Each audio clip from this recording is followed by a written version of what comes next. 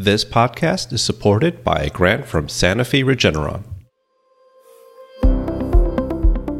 Welcome to this podcast series from the American College of Allergy, Asthma, and Immunology. My name is Jerry Lee, and this is the final part of our three-part series entitled Severe Pediatric Asthma. In this episode, we will discuss therapies for severe pediatric asthma with our guests, Dr. William Anderson and Dr. Princess Abagu. Dr. Anderson is an associate professor of pediatrics at Children's Hospital Colorado and University of Colorado School of Medicine and is board certified in pediatrics, internal medicine, and allergy immunology. At Children's Hospital Colorado, Dr. Anderson is the director of the Multidisciplinary Asthma Clinic, co-director of the Improving Pediatric to Adult Care Transition Program, and his clinical and scholarly interests include difficult to treat and severe asthma, technology and medicine, including electronic medication monitoring, and the transition from pediatric to adult care. And Dr. Abagu is the director of the Division of Pediatric Allergy, Immunology, and Rheumatology at University Hospitals Rainbow Babies and Children's Hospital in Cleveland, Ohio. Dr. Abagu completed her residency in internal medicine and her subspecialty training in allergy immunology at the National Institutes of Health in Bethesda, Maryland. Her clinical research interests are in eosinophilic disorders and health disparities.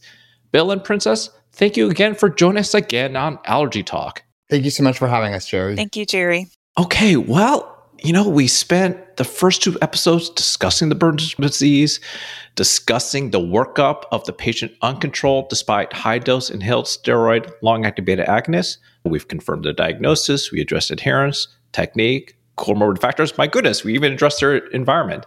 So now that we have the diagnosis of severe asthma, I hear a lot about endotypes and phenotypes. What do we know about that in children? So, Jerry, endotypes and phenotypes are ways that we've used more recently to categorize asthma. And phenotypes are really just the broad categorizations of asthma. So they help us describe the type of asthma patient that we are seeing. And so we look at the different features like age, we look at severity, we look at triggers, we look at comorbidities. And so you can have a patient who has more allergic triggers or exercise-induced triggers. Those children that have asthma that is associated with URIs, or those that are associated with comorbid obesity. So the way that the phenotypes have been really identified are through multi-center cluster analyses.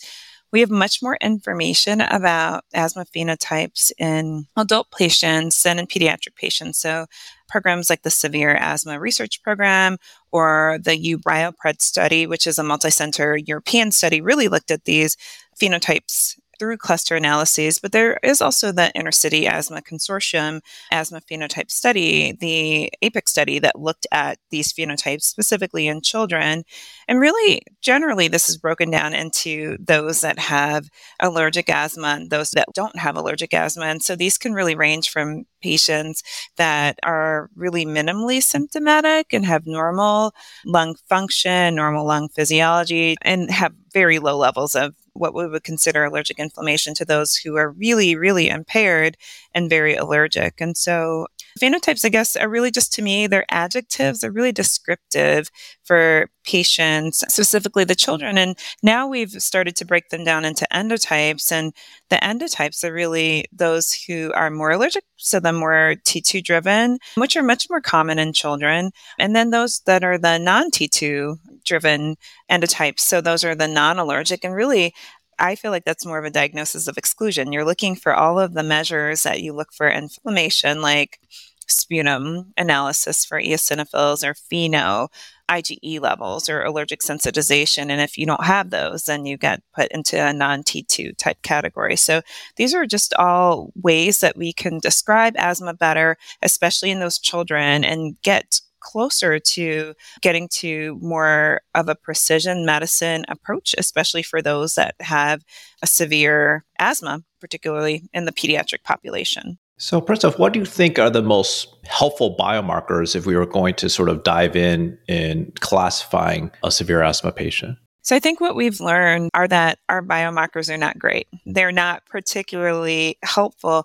They let us put them perhaps in a category of T2 versus non-T2, but these can be significantly impacted. So think of all the biomarkers that we look at, like FeNO or sputum eosinophils. These are all impacted by use of oral corticosteroids, which a lot of these children are on if they have hard to control asthma. So our biomarkers are really not foolproof. We still need better biomarkers, but they just give us a little bit of information that helps us put together, I think, the pieces of the pie, which are really multifactorial in these patients and these children.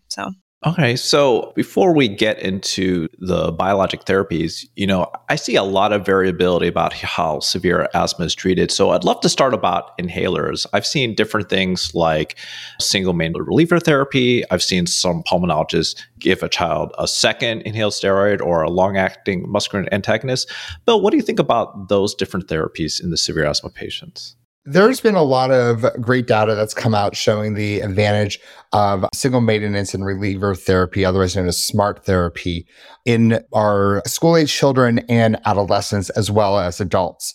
For those of you who are not familiar with this therapy, essentially what it is you have a ICS LABA, which the LABA is for Motorol, so because it is a quick-acting bronchodilator, that this medication can be used both as their controller therapy. So for example, if it is a 2 puffs twice a day regimen, as well as their rescue therapy as needed throughout the day. And what the studies have shown is that potentially using this SMART therapy can reduce overall steroid exposure compared to using a higher dose steroid, but just using it 2 puffs twice daily, for example. So in this way, you're potentially sparing children some of the greater steroid exposure while also helping to control their asthma. So that is one potential option. And with that, it does vary based on GINA and NHLBI step guidelines of when you may want to instituting SMART. So for example, this would be usually on step 3 or 4 for NHLBI in patients that are 5 and older. You mentioned another potential inhaled medication that we can use, which is a long-acting muscarinic antagonist, such as tiotropium. And this has been not approved, but has been included in the NHLBI guidelines for step 5 and higher in patients 12 and older. And once again, this is another medication that can result in a bronchodilator response and potentially help to prevent us needing to continue to increase the inhaled corticosteroids that we're giving to patients. Okay, so thanks, Bill. And Princess, well, let's talk about systemic therapies. And again, in the age of biologic therapies, I know there's sort of different ideas about the role of systemic therapies, leukotriene receptor antagonists. I've seen low doses of azithromycin. Heck, I have some colleagues who used to do or still do like intramuscular triamcinolone or low dose corticosteroids. As of 2023, what's the approach of those therapies for severe asthma? So just as Bill said, these are definitely included in the guidelines, but I usually have a lot of patients that come to me on leukotriene receptor antagonists, and it's very surprising to me that no one's ever talked to them about the black box warning on them. Right. And so they can be added, but I like to take into account the mental health aspect that potentially could be there for mood changes and agitation and even suicidal ideation in adolescents. And so I think this is all part of shared decision making once you start adding on some of these other oral therapies. There's less data on addition of azithromycin, but it has been successful and what has been published, but definitely not as much widespread data. When we go back and think about other therapies, as we talked about the phenotypes and the endotypes in the non-T2 patients, especially those who have the neutrophilic or prostagranulacitic kind of phenotype, bronchial thermoplasty has been used, but not for pediatrics. So this is generally an option for patients who are 18 or above. So I think that we have these oral therapies, but we have much better therapies that we've talked about that are much more targeted and specific. And our general guideline is we want to try to avoid corticosteroids or low-dose frequent corticosteroids, and you want to consider more of a targeted approach in these patients. Yeah, I definitely have seen that trend away from corticosteroids. And again, I think that's our patients prefer that as well. So I think this is the time to really dive in on these immune-based or biologic therapies. So Bill, I know there's been changes on the landscape of these biologics in terms of different ages. So again, as of 2023, what's the current landscape for pediatric biologic therapies for severe asthma? Currently, in 2023, when we're recording this, there are 5 biologics that are FDA approved for patients who are less than 18 years of age. There's omalizumab, which is approved for patients 6 years and older, mepolizumab for patients 6 years and older. Dupilumab is approved for age 6 and older for asthma, but there is younger indications for atopic dermatitis. Benralizumab, which is approved for patients 12 years of age and older, and tezepelumab, which is approved for patients 12 years of age and older. So we have a lot of options and different ages. So that's one consideration. But I think, I run a lot of continuing medical education programs, and the number one request by attendees is more information about biologic selection. So I'm sure there's a lot of different approaches. And so I'd love to hear both of your approaches. So Princess, let's start with you. If you're going to select a biologic, how is your approach in selecting the right one for your patient? So this is a really frequently asked question, and patients even ask this, and parents, why would you suggest this one, or what do you think is the best?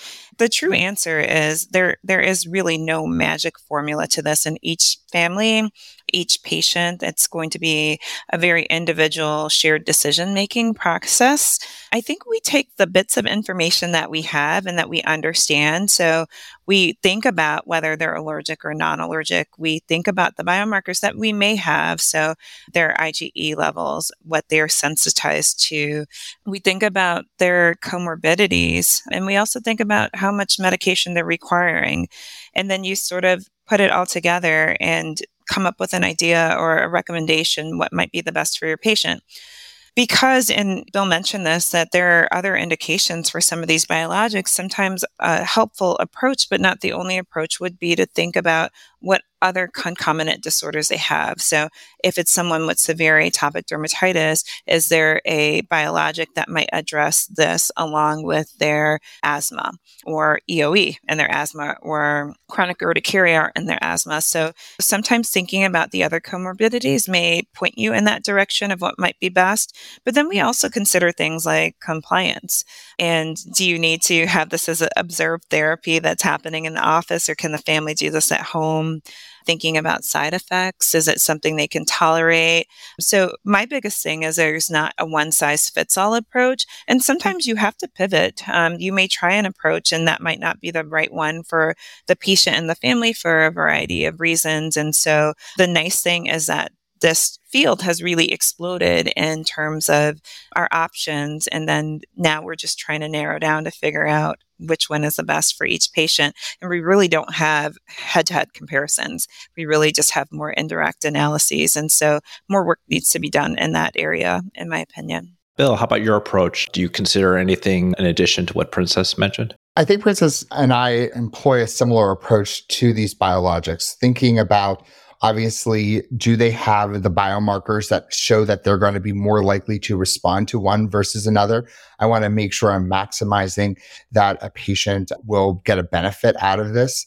Thinking about those comorbid conditions, can I get a 2-for-1 deal out of it, for lack of a better term? So, for example, if a patient has chronic idiopathic urticaria as well as asthma, maybe a medication like omalizumab might be great for them. We also think a lot about the logistical aspects of this. So for families, is it easier for them to get it administered in the office or at home? So not only do we want to observe the therapy, but is it going to make them more likely to get the therapy if they can easily administer it in their own home? There's also some families out there that don't really like the idea of having to give their child a shot, even with as much education as you can provide them. So they might come into the office for that administration.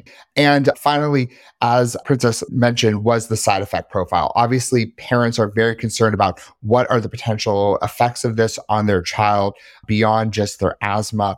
Is there anything they also need to be looking for? And a lot of patients also ask about long-term safety data on these medications as well, which for some of these drugs, we have more evidence than others, but we have a frank conversation about that and show what the studies have demonstrated thus far in terms of safety for patients.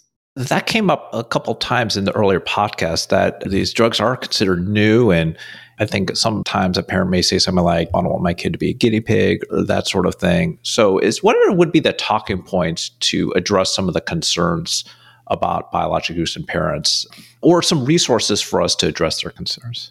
So there have been several review articles that have been published, and we'll include some of these in our resources for this podcast, that have highlighted what are the primary or most common side effects that have been demonstrated in these patients. For most of these drugs, the common side effects are relatively minimal: headache, upper respiratory infections, kind of feeling a little bit like cold or flu-ish on the days you're getting it. But obviously some have a higher risk of side effects than others. For example, omalizumab has a chance of anaphylaxis, thereby necessitating or recommending that we do the first 3 doses in the office prior to moving home. And then in terms of other studies, there have been long-ranging studies, especially on a drug like omalizumab, which has been around for 20 years, on potential cancer risk, which has been shown not to be existent. For other drugs that have been maybe around for only 5 or 10 years, we can share with the families the evidence that we do have that's available either in the clinical studies or in some real-world studies that have since been published. But I think the biggest thing to keep in mind here is just having an open dialogue with the family, letting them know what is the available evidence that we have for it, both for a drug and maybe the risk of a drug, and then helping them in that shared decision-making process. No, thank you for that. I think it's really important that we make sure we're addressing the parents' needs and concerns. And I do know that side effects comes up as a concern. I think the only other question about biologics that comes up is also, is this working? So, we start a biologic, and I wasn't sure if there's a certain time frame or goal for success. What would be the expectations that you'd like to see when you start a therapy like that, and you and the patient suggest that this is the right therapy for the patient, or we should switch to another therapy? Princess, I wasn't sure if you wanted to start with that. Sure. So I would look at it the same way that we look at any other asthma therapy. So our goal is really to prevent morbidity. We want to make sure that these kids are not having exacerbations. They're not requiring a lot of rescue medication use. They're not missing school. They're able to kind of learn and function and play and do their sports. And so sort of look at it as a holistic picture. Are they able to now have a better and more improved quality of life once they've started this new therapy? And so I look at it in the same way that we look when we step up therapy. We usually step up because we say, no, we're not quite there yet. They're still having issues. We're not quite there yet. And so that's the same way that we would really look at how well or how efficacious these biologics are. Are we seeing the morbidity, and are we seeing the quality of life improvements, decrease in morbidity, and improvement in quality of life improvements, I should say. So I would add also that in terms of a time frame, families often ask, is my child going to be on this medicine forever? And that is a pretty important question for them. And so I say to them, let's take this first 3 to 6 months on this medication. Make sure it's working for you. If it's not working for you, we're not going to continue medication that's not working. If it is working, let's reevaluate yearly with the idea of ultimately trying to step down on our controller therapies, similar to any other asthma therapy, in a step up or step down fashion with it. Also, I think it's very important whenever you are starting a biologic that this is not a set it and forget it situation. You want to make sure that you're continually going back to see whether or not a patient needs this medication or not. Not only because it's a burden on the family to continue to give a medication that they may not no longer need, but also it directly impacts the cost effectiveness of care. If you're able to make sure that you're getting the medication to the patient who needs it for the time period that they need it, it makes these medicines much more cost effective than if you are just going out with a broad approach in terms of who gets this medication and how long they stay on it. So now we're going to open Pandora's box, because now I'm curious about the tapering of the medicine, right? You mentioned that forever thing. I think one approach, and I'm not sure if this is required, is that people have thought of biologics as a bridge to desensitization, like immunotherapy or so on. What's your experience on tapering biologics? Is there sort of a good approach on when to do that and the best way to do that? So from my perspective, I will emphasize that to my knowledge, there are no definitive ways that are recommended that this is how you have to taper down a medicine. I want to make sure that my patient has had good control of their asthma for at least a year. And then I have a conversation with the family about, do we want to continue this or do we want to potentially step it down, recognizing that if they have loss of control, we may then need to step up their controller therapy again. And one approach that I've taken is first just spacing the dosing interval for the medicine. So for example, if I have a patient who is on every 2-week dupilumab, I then maybe space them to every 3 weeks for a period of time, see if they get well controlled, and then space them to every 4 weeks. I would like to emphasize that this is not FDA approved, and this is just my personal experience with it. But I would love to hear what Princess is doing in her experience with tapering down these biologics. I think it's very similar. I think we have the most experience probably with chronic spontaneous urticaria, where patients have been on Xolair, they're well controlled, and then we take some time and taper them off of it and see if they can maintain that control. Asthma in children is tricky because their natural history may be very different, and I don't think we feel that people ever technically outgrow, but they may change. They may become less symptomatic over time, depending on their exposures. We talked earlier in the series about social determinants of health. If you live in a home that has mice and cockroaches, and that's predominantly what's driving your asthma, you get it under control, even with a biologic, but you also move. That might make a big difference. And that might not be a patient that needs to remain on a step-up therapy, and you might start stepping them down. So I really think of it as much more of a whole patient and whole situation approach, looking at all the different factors, looking at their different exposures, looking at what their adherence has been like, because sometimes that might be the only thing that they are going to be particularly adherent with, and that's what's keeping the lid on the pot. And then really having a discussion and saying, is this a good time to come off? It may not be a good time to come off in the wintertime, even if they've done great for a year, because they historically may be a child that has always exacerbated during cold and flu season. So take all the different factors into account and then really think of a good time that we might take a pause or start stretching out to see how that child does. There is no defined approach to it. And I think it really depends on each and every situation. Princess, I think you bring up a good point in terms of what happens in the winter. So we have some evidence from the Inner City Asthma Consortium studies that you could potentially use a biologic like omalizumab just for a short period of time during their peak season. So for example, in this study, they used omalizumab leading into the school year for children that would frequently have viral-induced exacerbations, continued it on through the school year, and then had a break over the spring and summer. Now, mind you, we don't have similar studies on other biologics to show whether that has been beneficial, but that could also be a potential strategy to reduce exposure to the biologics overall, or potentially use them for a short period of time. So I want to tell both of you that I did a survey before Journal Club about, I'm very interested in this choosing a biologic question. And I listed the different biologics and what you would start and your considerations. A significant number of people who attended the session said a consideration for biologic was access. So let's talk a little bit about access.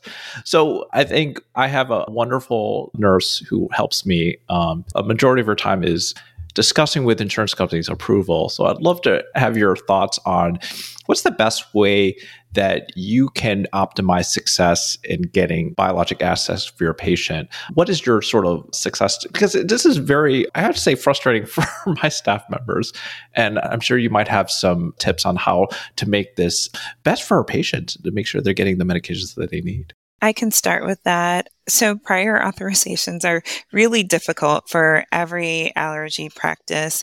As we see more of the biologics become available and multiple indications become approved, I think it's even harder because we've seen now that insurance companies sometimes select what they consider to be their first-line biologic to use, independent of what you may think based on your assessment of the biomarkers and the other conditions surrounding the patient. And so sometimes it's not easy, and they may need to, quote, fail biologic before they can go on to another one. But one of the strategies really is looking at those comorbid conditions, because sometimes many of these patients obviously have atopic dermatitis, they may have asthma, they may have other conditions that are approved, and getting the biologic approved through way of the comorbid condition sometimes is the better strategy, because oftentimes there may be only one biologic approved for that condition. But it's really tricky. There's no really great way to do it. And I think that this becomes no different than your inhaler choice and lots of other aspects of asthma care that are really dictated by some of the insurance plans and what's preferred and what's not preferred. And we'll continue to see that because these are quite expensive medications. From my perspective, I would agree with Princess that leveraging the comorbid conditions could be very beneficial. And then also making sure that you're getting appropriate biomarkers in advance to demonstrate whether a patient may or may not respond to a particular biologic can help with your case to insurance companies. But I think Princess does bring up a great point that we are now heading down this same pathway as with the inhaled corticosteroids, where my fellows ask me, well, which is the best one? And I tell them the one the patient can get and can take. And so that may be the direction that we're going to be going in with these biologics moving ahead. Well, again, I think we're at the end of this amazing 3-part series. I really appreciate you sharing all your expertise here. So I'd love to spend just the last moment talking about the future of severe pediatric asthma. Princess, we'll start with you. What do you think would be the next steps we individually or as a specialty should be doing to address the challenges? Since, again, in the first episode, we mentioned that this is still continues to be a problem year after year. Yeah, so I think that we really need to take a step back as a specialty and say, okay, now in 2023, how are we approaching these children? How are we looking at their entire situation? So pulling in the social determinants of health. So going back to the first episode where we talked about the disproportionate burden on underserved minority children, we really need to look at the impact of the living environment. And this is a struggle for all of medicine for us to really impact some of the things that happen outside of our clinic walls. So what a child may be exposed to, whether it's indoor cigarette smoke, whether their pets, their pests, their poor living conditions, but really integrating our medical approach with more of a societal approach so that we can really get patients the help that they need. It's really heartbreaking when a patient cannot get a medication because they purely can't afford it, or they cannot get to a visit because they don't have the transportation. Some of the technology may help, but there still is a digital divide that we don't really talk about as much as we should. And so not every patient has the same access to all of the new technologies that allow us to better manage asthma.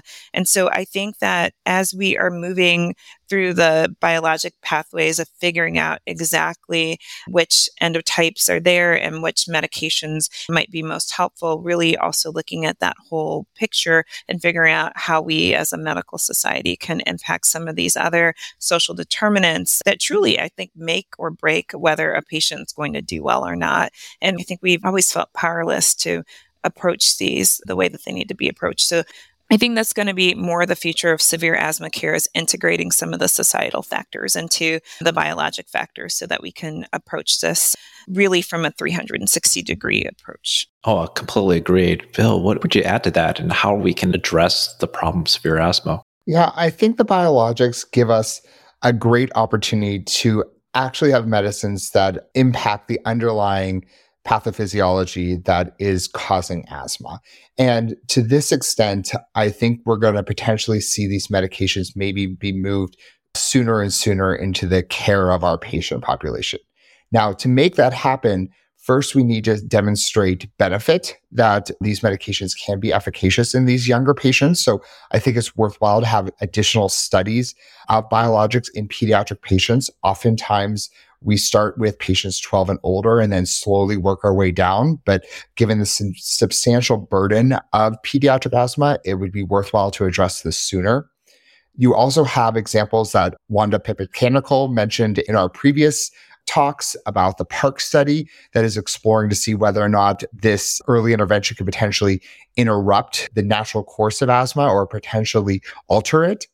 And then finally, as these medications potentially move down to sooner in practice, we need to think a little bit about the cost effectiveness of these medications and how can we make them be more routinely available for our patients, both in terms of cost and access. Well, yeah, that's really, really exciting to see how we could potentially prevent severe asthma from happening to begin with. And again, I do agree with you about the access issue. It's something we'll continue to work on. So this was a really, really interesting 3-part series. I learned a lot personally. Thank you so much for joining us in this conversation. And again, if you want to have further access to some of the resources we mentioned, we do have a website, education.acai.org/SEVPED asthma. And again, we'd love your thoughts and your feedback. Please email us. The email is algaetalk1word@acai.org with some of your comments and ideas. I'd love to have this conversation. We might even make a Doc Matter page. The college has an app where we can have further conversations after each podcast episode. If you like what you've heard, please rate us on iTunes. And of course, the rest of our episodes for Allergy Talk are hosted on the website, college.acai.org/Allergy Talk. So that's the end. My name is Jerry Lee from the American College of Allergy, Asthma, and Immunology. I hope you enjoyed this as much as I did, and I hope you enjoy the rest of your day. Thank you.